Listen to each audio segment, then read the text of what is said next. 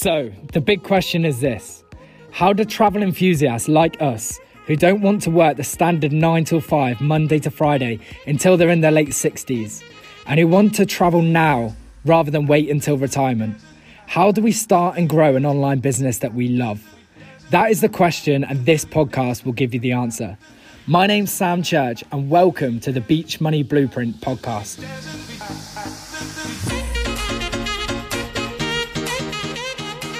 Hey, Beach Money Blueprinters. What an amazing day to be alive. I'm currently walking from the gym back home, and I thought, what a great opportunity to film this podcast and share some value with you all. I am actually about to head to Newcastle to see one of my coaches, where we're going to map out 2022, and I know for a fact 2022 is going to be an amazing year of business for myself, for the rest of the team, and for some of you listeners who haven't joined the Beach Money Blueprint yet, who are travel enthusiasts, who want to travel now rather than wait until retirement, who want to start and grow an online business that they love. I know you getting involved now is going to be life-changing for you moving into 2022 and beyond. Trust me, wherever you're at right now, you have the same opportunity as every other person in this world, and all it takes is a decision. Make a decision to win, follow a proven formula that works, and you can have epic results. Travel more, earn more, experience more. That's what this is about. So this podcast, all around that, I'm going to be talking around money, because money holds so many people back. And to give some information around this and to give some context, for me growing up, I grew up in a classic middle-class family. My mum and dad, they both worked as police officers. They knew what they were getting paid month after month. They worked for wages and they were comfortable. Like, we lived in a nice house, a few £100,000. Went to normal school, wasn't paid for. We went on 1 or 2 holidays a year. Like, we were a classic middle-class family. Never really had to go without. And the best way to describe it were we were comfortable. Now, some people will relate to that and they'll come from a very similar background to me. Some people will come from, rock bottom, where they literally had nothing. And others will be in a position where they grew up around wealth and financial wealth. And all is absolutely fine, and you'll take value from what I'm about to share regardless. However, for me, what happened is, coming out of school, I then went to university. Coming out of university, I knew that a 9 till 5, Monday to Friday job wasn't for me, but I had these belief systems that I only knew people who worked for wages and they worked a job. I didn't know that many people who had gone into the entrepreneur world and had success there. So this was all brand new to me.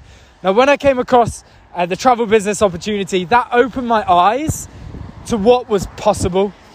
However, at the beginning, I had a lot of money blocks. I had a lot of belief systems around how much money I was actually worth, and that was on me. See, what I've come to realize is that money flows to the highest value in the marketplace. In business and entrepreneurship, whoever earns the most money is the person that provides the most value to the marketplace and to their people. So that helped me change my belief systems around money. Rather than thinking money made people bad, which is a huge belief system, by the way, that it seems to flow around, like, when people get rich or when they make a lot of money and a lot of wealth, that makes you a bad person, which isn't true.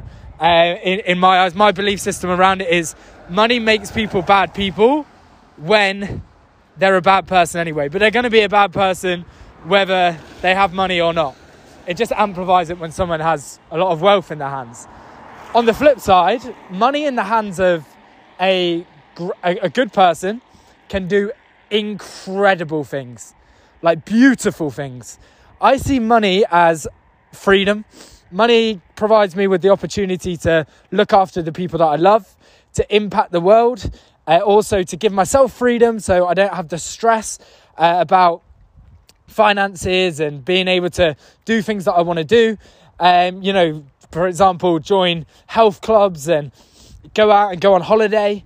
when you have money, you don't have to worry about those things. Like, money provides freedom. That's my belief system around it.